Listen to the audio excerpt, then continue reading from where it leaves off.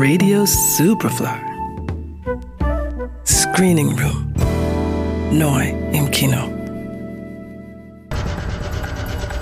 Ich bin enttarnt worden. Sie müssen mich gehen lassen. Such mir einen neuen Engel. Ein Studienanfänger ohne Verbindungen. Adam ist ein wirklich mustergültiger Student. Hast du Verwandte in Kairo? Nein. Du wirst uns helfen. Die Muslimbrüder haben die Assad infiltriert. Der aus ärmlichen Verhältnissen stammende Adam bekommt ein Stipendium für die islamische Azhar-Universität in Kairo und gerät dort in die Fänge der ägyptischen Staatssicherheit. Er soll als Informant dienen, was ihn nicht nur in einen Gewissenskonflikt stürzt, sondern auch bald in Lebensgefahr bringt. Wie Sie alle wissen, ist der Großimam gestern gestorben. Die Wahl des Großimams ist eine Frage der nationalen Sicherheit. Der Präsident wünscht, dass es Beblawi wird. Sorgen Sie dafür, dass er gewählt wird. Adam ist gerade frisch angekommen, als das religiöse Oberhaupt der Universität stirbt.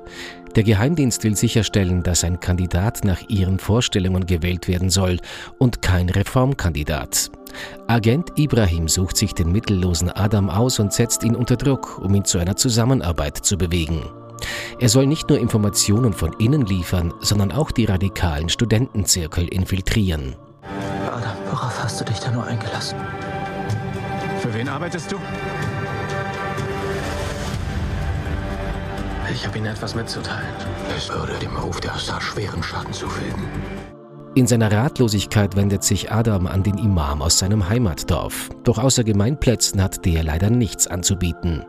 Und so stürzt Adam immer tiefer in einen Strudel aus Verrat und Geheimnissen, aus dem es kein Entrinnen zu geben scheint. Die Kairo-Verschwörung von Tariq Saleh hat letztes Jahr bei den Filmfestspielen von Cannes für Furore gesorgt. Das clever gebaute Skript für den Spionage-Thriller ist eine Mischung aus John le Carré und einer Prise Dostojewski und gewann in Cannes den Preis für das beste Drehbuch. Auch bemerkenswert der Cast, aus dem der schwedisch-libanesische Darsteller Faris heraussticht, der dem Vertreter der Staatssicherheit durch seine vordergründige Harmlosigkeit eine umso größere Eiseskälte verpasst. Die Kairo-Verschwörung. Ab Freitag im Kino. Johannes Romberg, Radio Superfly. Radio Superfly. Im Kino. Screening Room. Nachzuhören als Podcast auf superfly.fm und natürlich auf allen gängigen Podcast-Plattformen.